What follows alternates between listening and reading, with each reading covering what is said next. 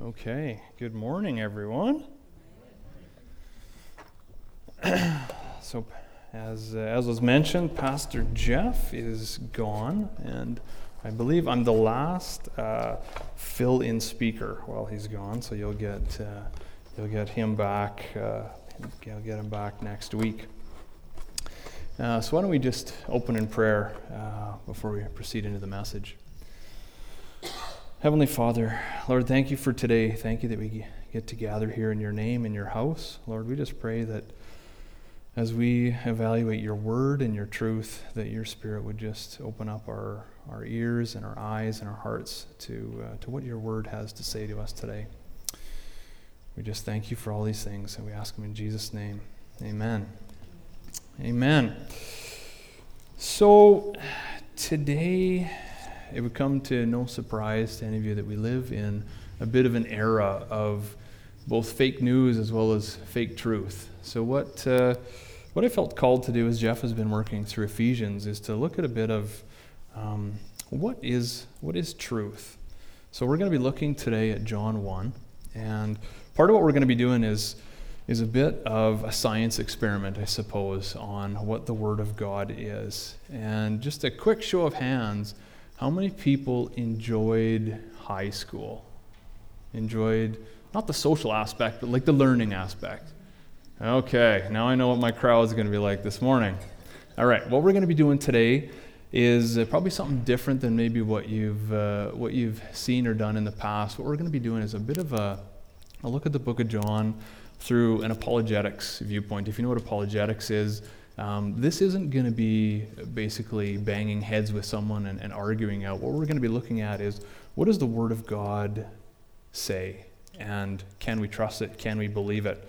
So as I mentioned, the high school part, what we're going to be doing is we'll be kind of taking a look at almost like language studies as well as physics and philosophy.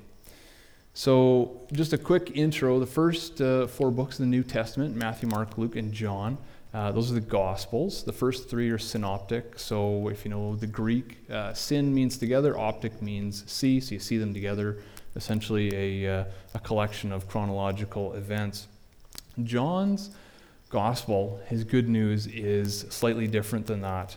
What he focuses on is Jesus as the Messiah foretold in the Old Testament. And he basically records a whole series of Jesus' statements and miracles and events that back up his claims to deity. So his book is arranged thematically.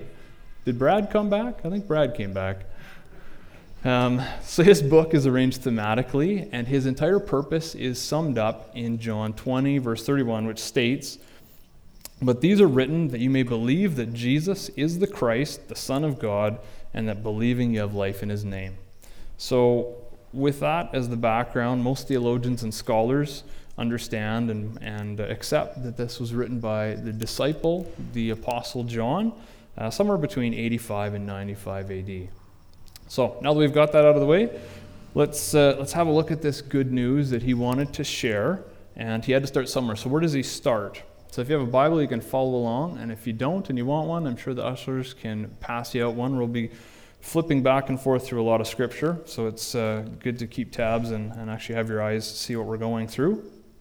So John 1:1 says, "In the beginning was the Word, and the Word was with God, and the Word was God." So this right here, if you know your Bible as well, is different. So this goes back before Jesus' baptism, which is where Mark starts, and it goes back before Herod and Zacharias, that's where Luke starts, and it goes back before Abraham, that's where Matthew starts. This goes back to the beginning. So if you're inquisitive, you probably look at this and say, what is the beginning? Or in this case, what is a beginning? Well, the Bible interprets the Bible, so we'll allow that to shed some light on what this beginning is. Genesis 1:1 tells us what that is. It says, "In the beginning, God created the heavens and the earth." And the bookend to the creation story is found in Genesis 2:4. It says, "This is the history of the heavens and the earth when they were created in the day that the Lord God made the earth and the heavens." So now that we know what John was referring to, what this beginning was, this is the creation of the heavens and the earth. up on the screen you'll see there's a Greek interlinear of John 1:1. Essentially what that is that just provides character by character, word by word translation from Greek into English. It's important to note the words and the structure that are contained up there. Nice to see you. Hey, Brad. So, garbage trucks, people get rid of them soon here.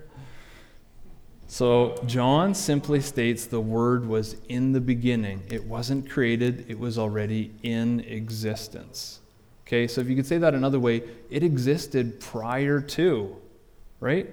You could say it another way, it was eternal. And you wonder how you make that connection. The connection is made because time began upon the creation of the universe. Time is based on planetary movement. So, now that we know what the beginning was, the next word we're going to look at is the Word. So who is this Word? John uses logos. So we can skip ahead a few verses, we can cheat a bit. John tells us in verse 14 who this logos is. The logos, so he says in verse 14, "And the Word became flesh and dwelt among us, and we beheld his glory, the glory of the only begotten of the Father, full of grace and truth."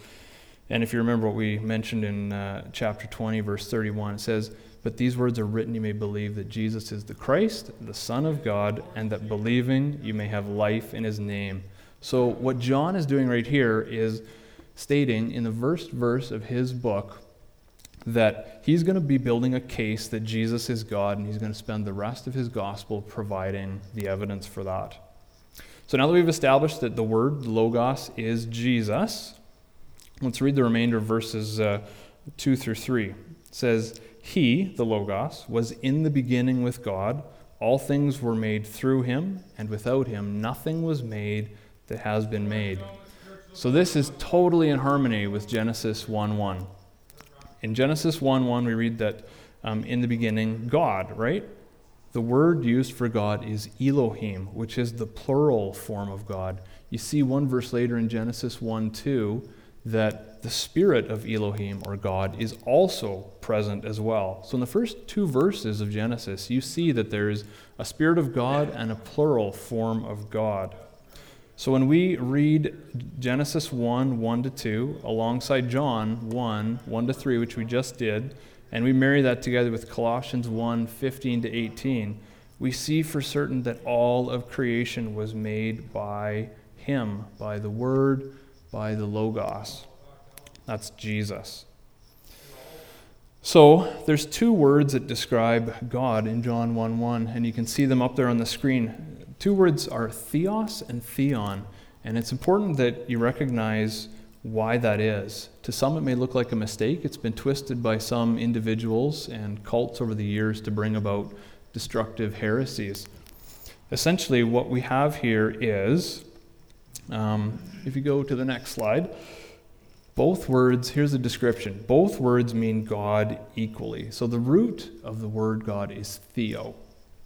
In English, word order within a sentence informs the readers which words are the subject and what is the direct object. This is not so with Greek.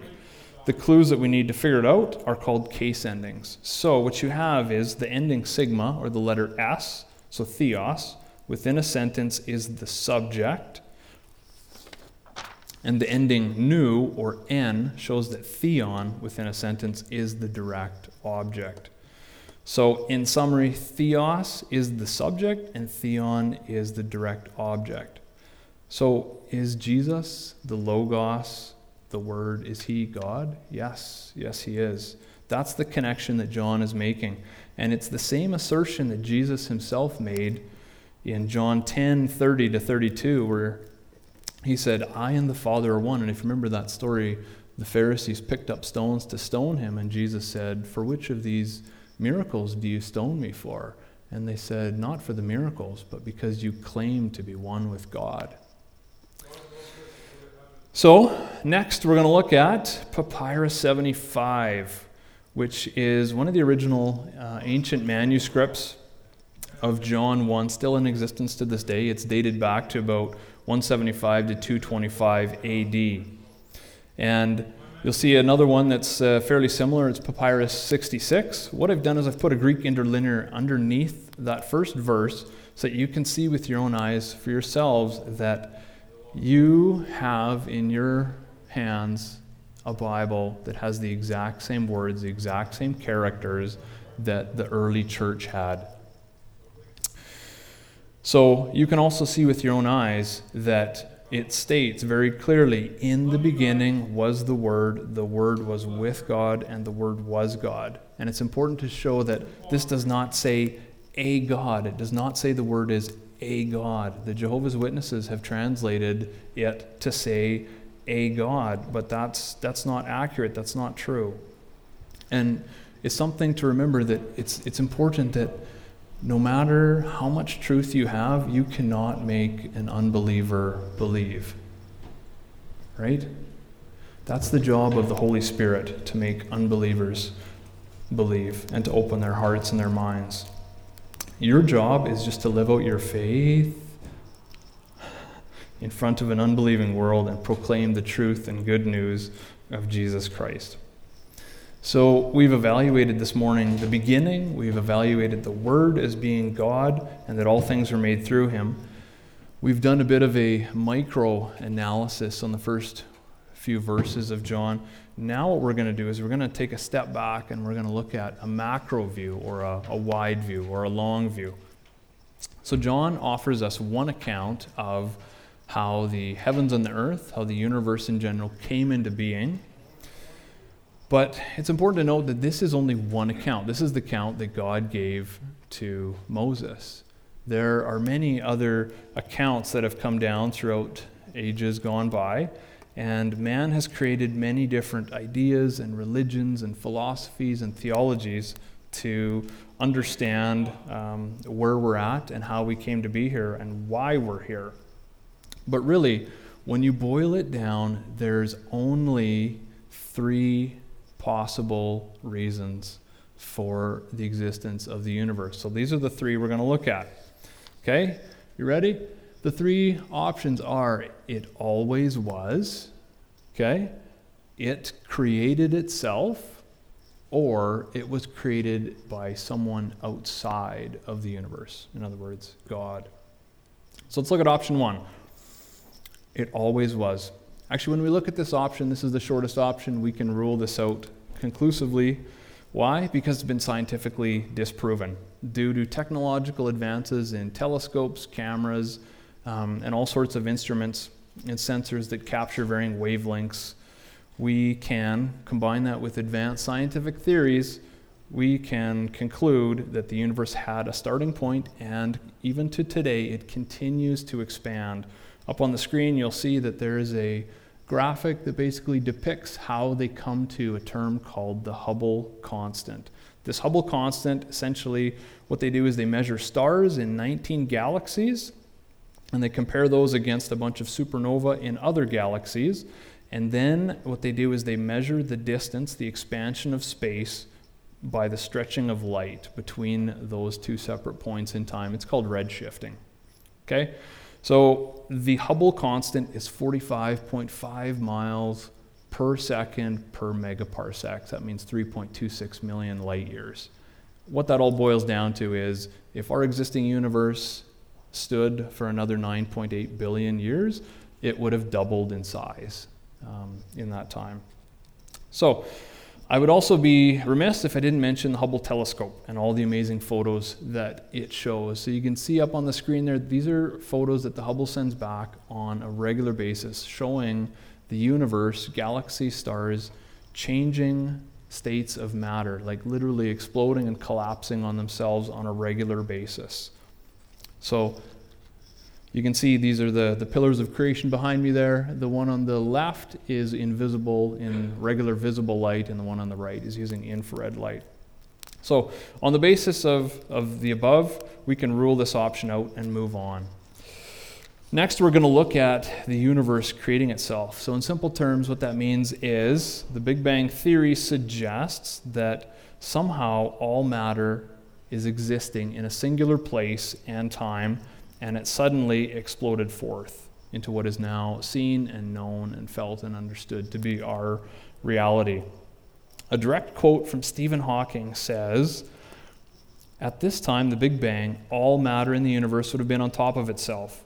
It would have been infinite in density. It would have been called a singularity. And at a singularity, all the laws of physics break down. Time began at the Big Bang. Events before the Big Bang are simply not defined because there's no way that one could measure what happened." And here's the important statement that he makes. "There is no dynamical reason why the motion of bodies in the solar system cannot be extrapolated back in time, far beyond 4004 BC, the date of creation of the universe, according to the book of Genesis. Thus, that would require the direct intervention of God. By contrast, the Big Bang is a beginning that's required by the dynamical laws that govern the universe. It's therefore intrinsic to the universe, that it's not imposed on from the outside." So that's a lot of words. Let me rephrase. The Big Bang breaks every known law of physics, and it hinges on all matter in the universe already existing and being in one place and time. Mr. Hawking and physicists understand that the forces of an external agency are required to kick this off, but they don't reveal or offer in their theory who or what this agency is. So this remains a theory where the equation is not balanced. Anyone that knows math knows that what's on the right-hand side of the equal sign must be equal to the left-hand side.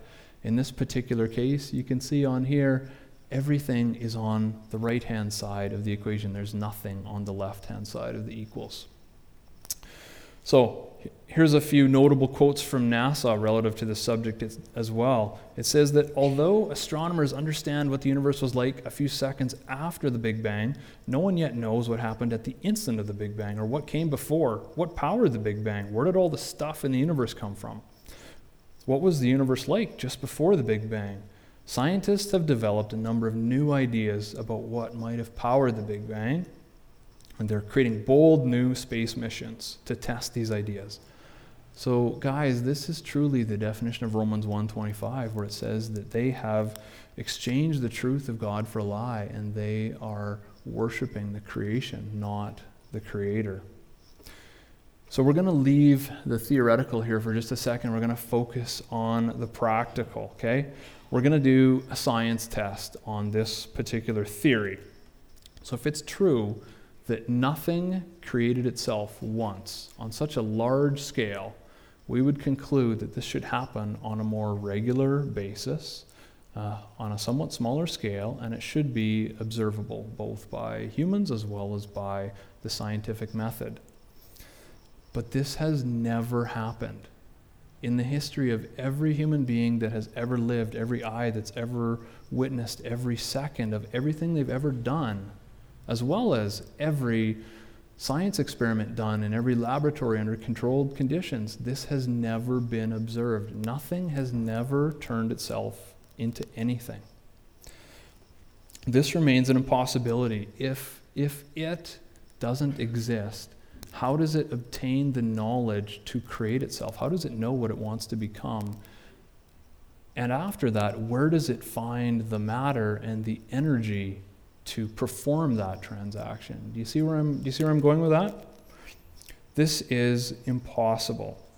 So we can park this particular option and say that it doesn't satisfactorily explain anything. It doesn't explain where the knowledge, the matter, the energy came from in order for the creation or the bringing about of the universe. So we'll look at option 3. It was created by something outside of the universe, or we'll call it God. So Genesis 1:1 says, "In the beginning God created the heavens and the earth."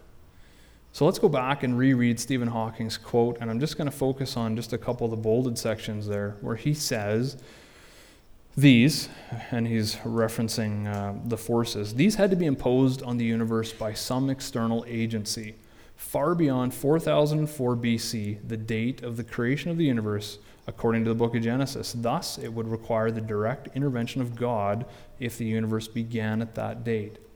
So, reading that again and comparing that with your Bible, that perfectly matches what Genesis 1:1 says. Before the beginning, there was nothing, right? Before the beginning, there was no time. God created it. There was no matter, God created it. There was no energy, God created it.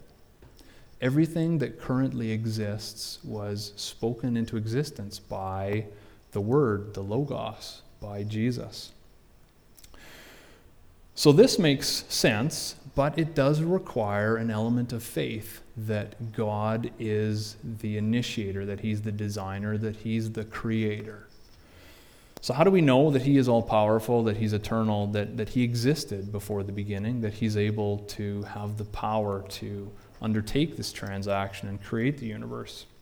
Well, let's go back and do the same test that we did on option 2, and this time compare it with the Word of God. So if it's true that God created everything, we would conclude that this should happen on a smaller scale, on a somewhat regular occurrence, right? And it should be observable. So let's look at some of the evidence. Number 1, a man named Jesus claimed to be God, and he performed the following acts of creation.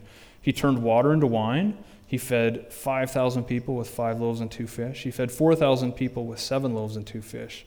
He healed lepers, the blind, paralytics, and so many more. Each one of these miracles referenced is an act of creation. It involves creation of molecules that previously weren't there, the creation of muscles and fibers and nerves, or extending or lengthening bones that didn't previously exist. He also healed a man's son from many miles away, saying, "Go, your son will live." He also raised people from the dead. He raised Lazarus. He raised Jairus' daughter. He raised the widow's son. So this is only a small list. Remember what we talked about previously in John 10, where Jesus had talked about God being in him, and that's why the Pharisees were going to stone him, right? The Father is in him. The Father's power is in him. So let's look at the second experiment, the Holy Spirit. So this man, Jesus, claimed that when he left, after he was resurrected, that he would give his Spirit to those who were his followers. And so what we see in the book of Acts is a documentary on the works of the Holy Spirit as people traveled miraculously through space, so Philip. People were raised from the dead, so Paul raising Eutychus. Handkerchiefs that touched Paul healed sick and ill people, and so many more accounts. That's only a small example. So the last one that we're going to look at, you might say, well, yeah, but Jesus and the Holy Spirit, that's kind of like, they were in the past. There's no evidence of that. How do you know they actually existed? Well, so what you can look at if you want a touchy-feely experience is the Bible, right? You can touch that, you can feel that, you can see that with your own eyes. So we would conclude that a God who created the universe and time itself can surely direct the affairs of his creation. That seems logical. He should know what's going to happen to it, or in other words, what's going to happen in the future. So what you have in your Bible is the spoken word of God, according to 2 Timothy 3:16 and 17. So the Bible is in a class of its own when it comes to prophesying the future. At the time that each of the verses in each of the books of the Bible was written, approximately 27% of all Scripture was prophecy. And why that's so interesting and unique is that over 80% of those prophecies have been fulfilled with 100% accuracy. You need to think about those numbers. The odds or the random chance of that volume of prophecy being fulfilled is staggering. By contrast, no other religious book or other book written by mankind from the dawn of time until now has one single fulfilled specific prophecy. You need to measure that and weigh that in your mind when you think about the Bible compared to every other book. There is one other major difference between the Bible and every other religious book, and that is the Bible is without error compared to so many other religious books, and the significant geographical, scientific errors that you could get away with thousands of years ago or hundreds of years ago before the advent of modern science. But modern science has now proven a lot of those books to be scientifically inaccurate. So that took a bit of time to go through. So let's just recap. Option 1, the universe created itself. We can dismiss that because we know it's expanding. Option 2, the universe created itself is dismissed because no theory or equation can explain where the matter and the energy came from, and it breaks every law of physics. And last but not least, I just want to focus on that term that Stephen Hawking used, was dynamical. It means linear. That's a way of getting from point A to point B in a straight line that's readily, easily understood. When I think of the God that I serve, he is not linear. You think of how God revealed himself to Moses, right? The God of the universe decided to be a burning bush in front of Moses. Why? Why would he do that? That's really odd. That's really interesting. You look at how he led the children of Israel out of Egypt, right? The pillar of fire and the pillar of cloud, and how he opened up the Red Sea and allowed them to walk through, allowed the Egyptians to partially get through, and then the waters closed up. He could have called down lightning or fire or something from heaven and just immediately disposed of them. But there is something so unique about how he continues to reveal himself that's not dynamic, that's not linear. You look at maybe the best case of all is Jesus. You look at how the prophecy of Jesus, how he was going to be a suffering Messiah. And you look at him ultimately dying on the cross, right? The creator of the universe dying on the cross, that's not linear, that's not logical, that's not anything that you would assume or even think logical, right? But that's because God's ways are not man's ways. He's completely different. He's so much higher than us. So we have evaluated John's claims that Jesus is the Word, that he's God, that he's the architect of creation, and that our Bibles, or at least what we've looked at in John 1:1-3, are an accurate translation from the original Greek manuscripts. We've also evaluated probable theories of the universe and our existence and confirmed that the biblical account has the most amount of evidence, the most amount of overwhelming evidence. So now we're going to tie all these together. You need to understand this. If you can read Genesis 1:1 and John 1:1 complementary together, everything else in the Bible is easy, right? You think about what Genesis 1:1 and what John 1:1 says. God is asserting that he is eternal, so he existed prior to. He is asserting that he is the only God. There was nothing before him, nothing before creation. It means that he created everything. He exists in a Godhead. He is omniscient, he's omnipotent, he's omnipresent. So these assertions, when you sit and boil those down to what the core matter is, mean that no relationship outside of the one defined in his word is worth pursuing. It means that no other religion is worth pursuing. It means that astrology or the worship of celestial bodies or angels or demons, the worship of having the biggest house, the nicest life, those are all meaningless. It means that any pursuit in your life other than finding out who he is, who you are, and what you were created to do is meaningless and will leave you more empty than where you began. And what that also means is that if Genesis 1:1 and John 1:1 are true, then that also means that Ephesians 1:4 and 5 is true, which Pastor Jeff went through a few weeks back. It states, even as he chose us in him before the foundations of the world, that we should be holy and blameless before him. In love, he predestined us for adoption as sons through Jesus Christ, according to the purpose of his will. And that means that Romans 11:36 is also true, which says, for of him and through him and to him are all things, whom be glory forever and ever. Amen. And lastly, that also means that John 3:16 is true as well, and it's true, and it's specifically for you. It says, for God so loved the world that he gave his only Son, that whoever believes in him should not perish, but have eternal life. So hopefully you're able to see the focus now is that every character, every word contained in all 31,102 verses in all 66 books of the Bible are his love letter to you. And that means that you have a purpose. It means that you have a calling. It means that you have an election. It means that you are not an accident. You and everything that's happened to you are not an accident. You're not a mistake. It means that you are a son or a daughter of the creator of the universe. And lastly, it means that you are who he says you are, not who you think you are, not who anyone in your sphere of influence tells you you are. You are who he says you are, and that makes all the difference in the world.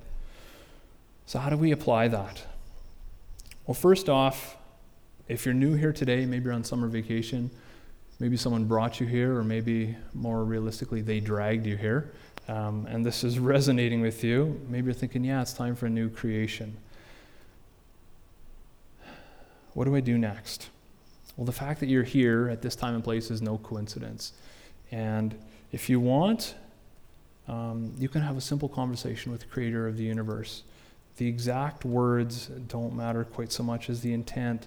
It's something goes like this. It says, "Dear Jesus, I recognize that I'm a sinner. I can't do this on my own. I repent of my sins. Please forgive me.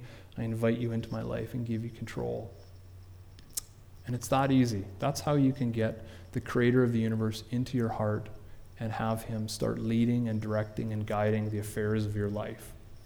If you're here today, you said that, tell someone, don't keep it a secret. Whoever brought you, tell them so that they can get a Bible in your hands and they can walk with you down this journey. What about the rest? What about the rest of us Christians? Well, maybe you're on one side of the spectrum and you're going through a bit of a rough patch. You've come here today, maybe you're disappointed, disillusioned, dissatisfied with life, with your spouse, with your kids. Maybe your passions, your desires, they're just not what you thought they'd be. You're not where you want to be. Or maybe you're on the other side of the spectrum where you're going through a mountaintop experience. And the Lord is using you, doing great and mighty things. Let me state the obvious. It is exceedingly sad and even gut-wrenching to see others, including family and close friends, walking through life struggling to understand and define their worth by God's creation rather than by the Creator himself. Using things like sex, drugs, experiences. Some of us might say it's more sanitized, but things like granite and stainless steel, nice cars, power, wealth, the like. Not far from here, thousands of people are gathered for Shambhala, and they're chasing experience. And to those of us Christians that have lived on the other side, we know that experience never satisfies, and sin never satisfies either. It always overpromises and underdelivers and always leads to greater and greater bondage. We live in a place here, Nelson, BC, but also in North America and the world in general right now, in a place that is very religious, like Athens is described in Acts 17, or even as sensual and sexual as Ephesus was. But God wants to use us. A lost and dying world is right outside our doorway, and we have the cure. And I guess we have to ask ourselves, are we using that? Remember the passages we read today. If those passages are true, then that means that there's no accidents and there's no coincidences. So that also means that you are here at this exact time and place in all of history for a reason. With everything that you have, both the good, the bad, the baggage, the things you think are useful, the things you think are useless. You're here, and other people are here as well. Other people that have been called into his kingdom are here. And they're here at this exact same time and place in all of history to have run-ins with you, to experience him through you, to relive your mountaintop experience and your deep valley experiences. God has decided, and you have been called to go forth and use everything currently in your hands to love on and pursue those who define their worth by the creation and not the Creator. So I want to close today with saying this: we need to use our scars and our memories of our trials and our temptations, our greatest defeats and our sufferings, to show the evidence of His redeeming love in our lives. Let's close in prayer. Father God, we thank you today for your house, for this house of worship, and for your bride. Lord, we pray that as your bride leaves today and goes out into the world, that you would just use us in powerful ways, that you would use us to advance your kingdom, that your will would be done on earth here as it is in heaven. We ask that your Spirit would just ignite us and would give us a boldness, and that we would go today just seeking your face and seeking to make connections with those that you put in our paths. We ask all these things in Jesus' name. Amen.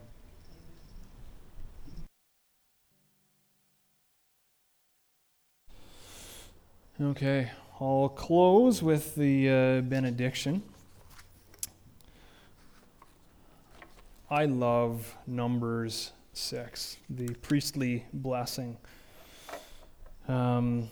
Says, "So the Lord bless you and keep you. The Lord make his face to shine upon you and be gracious to you. The Lord lift up his countenance upon you and give you his peace. And may you go today, brothers and sisters, walking in the endless forgiveness, mercy, and grace of God, knowing that you are certainly a child of the Creator of the universe. And because of that fact, you are loved beyond measure and were created to show that love, his love, to those that you run into today, tomorrow, and every day until he takes you home or comes back for you." Amen. The service is dismissed. There's people that can be up at the front to pray with you if you'd like that, over in that corner there. Thanks.